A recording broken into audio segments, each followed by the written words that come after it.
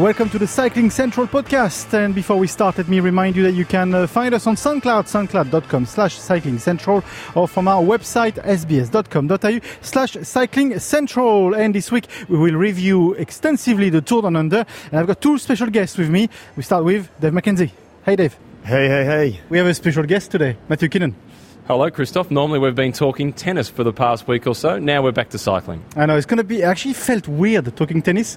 A few times I started to say, welcome to the Cycling Central podcast, and I had to do a retake. But it's going to be a nice and refreshing to talk about cycling. Tour Down Under, 20 years anniversary of the Tour Down Under, an all South African affair. It was brilliant, and I think a popular winner on many fronts, not just from his teammates, but from other riders. And then I saw a few posts from former riders saying couldn't have happened to a nicer bloke. So it was deserving, and for all the hard work that he's done. And it was almost pre-planned. Well, it was pre-planned. They kept it quiet, but Mitchelton Scott, once again, masterstroke. So winner is Daryl Impey. What do you know from him, and what do you make of his win for him? I was convinced he could finish in the top 5. I didn't for a second think he would win the race overall. If you look through the history of the Green Edge team, which we now know as Mitchelton Scott, there's barely a significant win that Daryl Impey has not played a part in. Amongst those biggest ones was him leading out Simon Gerrans to win the stage at the Tour de France in 2013, then the team time trial the next day. And of course the story of Daryl spending a few days in the yellow jersey. He so rarely gets the chance purely for himself. And even at this Tour Down Under, his selflessness almost cost him the overall win. That stage into Stirling, where he did the job for Caleb Ewan and he finished second on the stage victory and the extra time bonus, that could have been the difference if Richie was just a fraction quicker up Wollonga Hill. And as Macca has just alluded to, everybody is delighted to see Daryl Impey win the race because he is the selfless workhorse for that team. And even though he's highly rated, he's still underrated because he's even better than what he is rated. Yeah, agree. He's, I think Matty's just nailed all the main points there. And but what was impressive was the fact that going into it, not too many people would have picked him. And then around the Stirling day, after Stirling, I thought, gee, he's in a good position. And we know he's good on those power climbs. Now, Wollonga, it's a power climb, but they finish at the top, so it's a little bit harder than that compared to if it was a climb just going over in Europe. Did you genuinely think, though, that Daryl Impey would only concede 8 seconds on Wollonga to Richie Port? No, I genuinely thought he could win, but you're not thinking about the time. You're thinking, he'll have to do it on the Sunday. He'll still be behind. But no, that was impressive because obviously I was calling that race as the venue announcer. Richie's crossed the line. I've put my microphone down, handed it over to my co to go to the presentations, and Impey's gone bang. And in my head, I've gone, this guy's just won the Tour. So, and little did I know they finished on the same time at the end of that day. So it was a crazy, crazy day. So I called it an all South African affair because Nicholas Damlini got the King of the Mountain jersey. That's an awesome story. An awesome story. And I know that team has evolved into a big team now with big names like Mark Cavendish, but I love it that they're breeding their own, and they're bringing their own up through that team. And Dalmini was impressive because he had to win it as an opportunist. And I know many times those sort of jerseys are won that way. But he rode an above and beyond himself. And on that final stage, he had to win the KOM points at the top of Wollonga the first time, and he did it. And it is not easy to do that. That marks all the characteristics required to be a good professional bike rider, because in that race there was no way he was going to win a stage, and there was no way he was going to be a factor in the general classification. So as a professional cyclist, getting exposure for my sponsor and for myself, how can I get something out of it? Get in the break, pick up those points. Look at the career that Thomas de Gent has built. He's won races through getting in breakaways. In fact, he's only won races through getting in breakaways, and big ones. Yeah, and I think, we'll go back to Dalmini, but you made the point, Matty. I think he's only ever won solo to Thomas de Gent. But on Dalmini, what else was impressive, and whether this surely would have been partly his director sportive, but also their plan, he'd win the KOM points, sit up and go back. So once the KOM points were done for the day, he'd actually sit up, save the legs, and we know how hot it was. It was 40, 45 degrees. Every other rider out in that break, were just burning matches all day.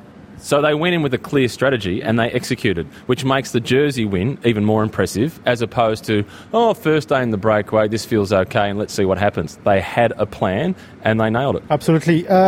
Sprinter Jersey went to Peter Sagan. Logical? Yes and no. He's the world champ, so we expect so much from him. But he came back this year opposed to last year a little bit fitter and a little bit better. And I heard actually last night that he expected in 2017 that he might just win a few stages, and he didn't win one. So I think he came a bit more prepared this time round, and he had to fight for it because obviously Caleb Ewan, Andre Greipel winning 2 stages, he had a battle on his hands, but it was nice to see the world champ presented on the final day. You know what the frightening thing is? This is the best he's been in January. So if you're Sepp Van Mark, Greg Van Avermaet, Michael Matthews, and you're watching Peter Sagan in January in this condition, you're jumping on the ergo. You're doing a Zwift session, getting ready to race. Well, it's one or the other. You're either thinking, oh, good, hopefully he's peaking too soon, or, oh, my God, we might as well start thinking about trying to be Grand Tour riders.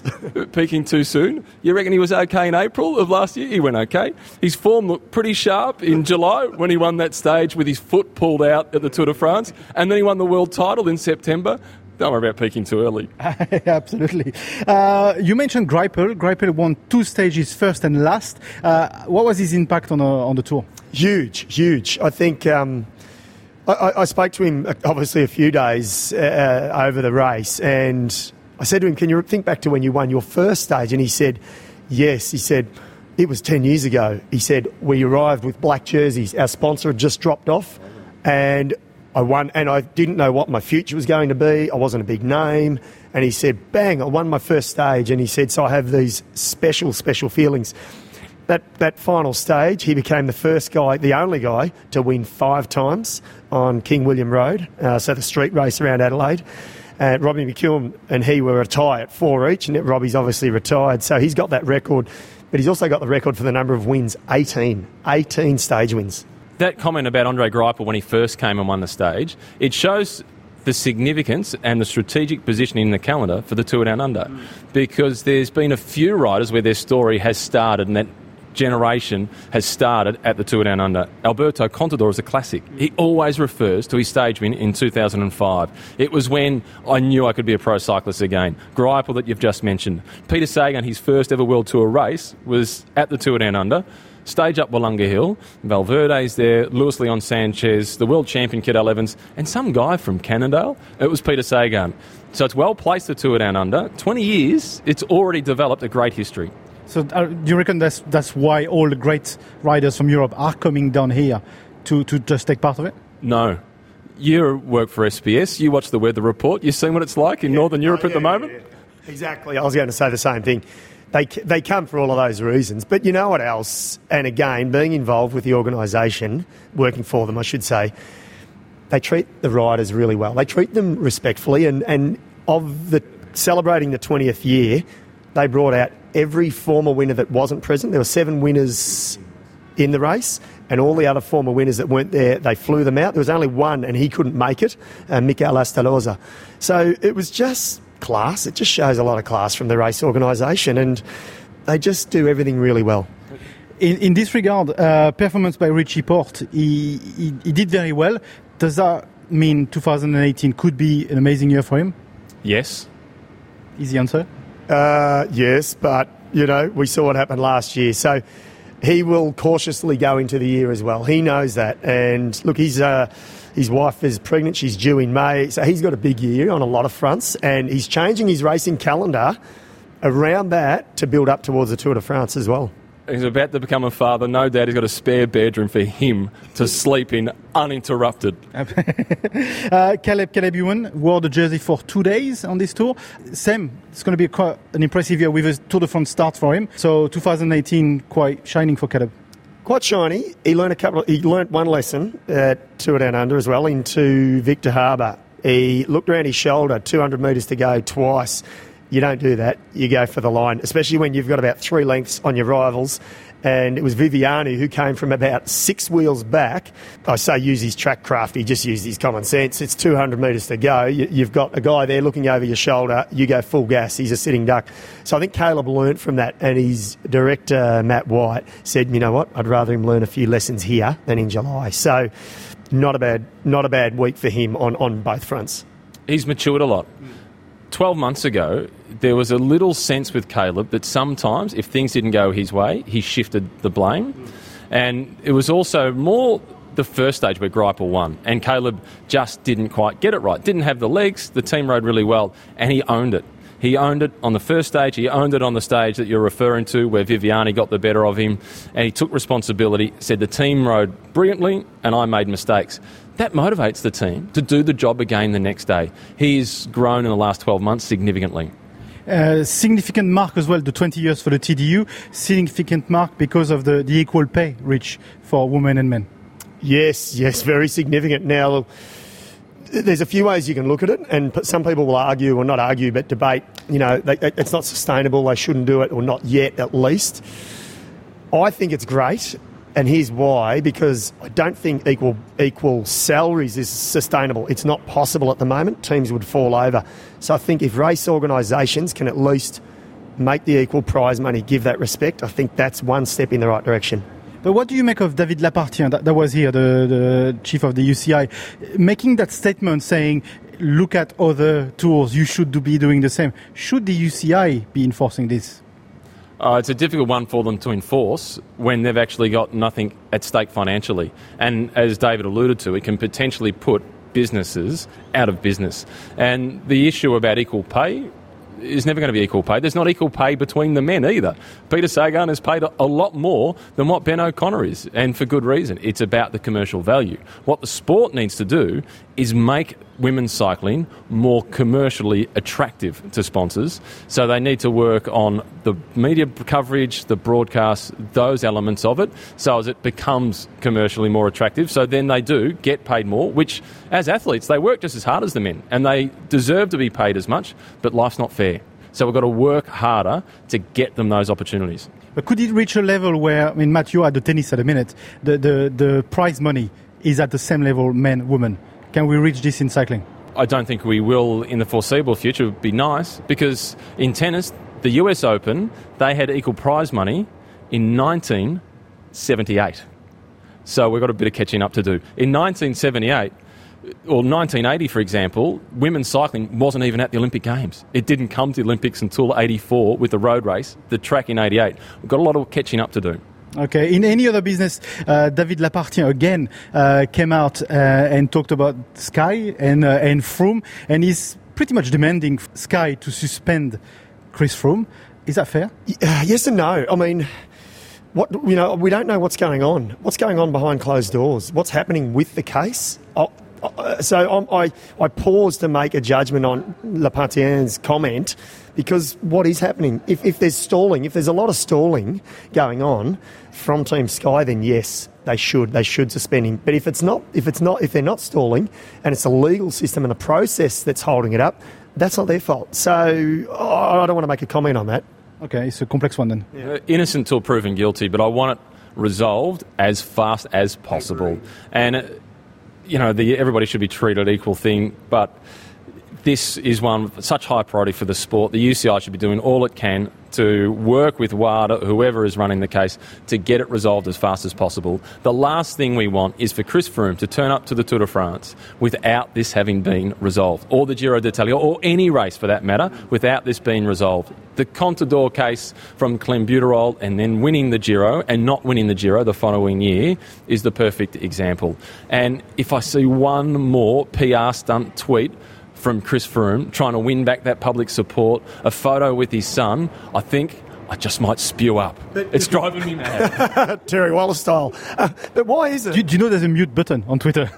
Well, I like Chris Froome, my dealings with him, but it's just going a little too far. It's not quite a photo with the 7 yellow jerseys, but it's getting close. Yeah, that's right. Treat the fans with a little bit of respect, that they're not stupid. Like, seriously, I just think it's not rocket science. If I was Chris's PR team, I'd actually be preparing him for his speech for a 6 or 9 month ban, because I think that's where he's heading. Every time I see the Twitter handle pop up, even before I read it, I kind of put my fingers over my eyes and I look through my fingers and I cringe and oh no, he did. Okay, let's talk something positive. Let's talk about... Pardon? Pun non intended. But let's talk about the Cadel's race. This is coming up. What do you make of it? 4th edition, it's World Tour status. It's the first one-day race of the season that is World Tour status. We've got live broadcast for the women's race and the men's race. Last year was Annemiek van Vleuten. What a season she had. She won the race. She's back as the defending champion. She's going to have a few challenges, even within her team, as to who gets that protected leader status. Because Amanda Spratt, she's won before as well, and she's in great shape. And the men's race, we've got Nicky Arndt back as the defending champion. Simon Gerrans has been close. He'd dearly love to win it. I think it'll be a great race, and the race is still building. The 4th, 5th year is a challenging period for a race like this, as it has to grow just a little bit each year. Yeah, couldn't agree more. You're dead right. It's the 4th year. It's been good so far. And now this is where you need to start tweaking. And it's a tough gig. I'd hate to be a race organiser. I'd much rather do the job that we're doing. But so far so good. I guess there's a little bit of a talking point, very similar to TDU. I think there's some predicted very hot weather, and that could change the race for the better, I think. 39 degrees both days. Yeah. So it can have the sort of impact on the race that it's so hard that everybody's just on their hands and knees, and it becomes a survival, an elimination race, as opposed to the last few editions that we've seen. Even more so in the women's race than the men's race, it has been full gas racing, and they've been throwing everything they've got at each other. When it's super hot, it can be just a case of, get me through it. Okay, well, guys, we'll look forward to this one. Thank you for this amazing podcast. We were outside today near the tennis. Thanks, Micah, for coming. That's all right. So you've got my VIP pass, obviously. I've got my own. Oh, right. Okay, no worries. The Frenchie does it again. That's why I owe you a beer. That's all right. And Matt, I think we'll see you on the tennis podcast on the other side. We will indeed. And in the meantime, we'll work on Mackenzie's forehand. Absolutely. Thanks, guys. And this is it for the Cycling Central podcast this week. Let me remind you that you can download our podcast on SoundCloud, soundcloud.com/cyclingcentral, or from our website, sbs.com.au/cyclingcentral. Until next time, all is left to me to say, it's goodbye for now. I will see you next time.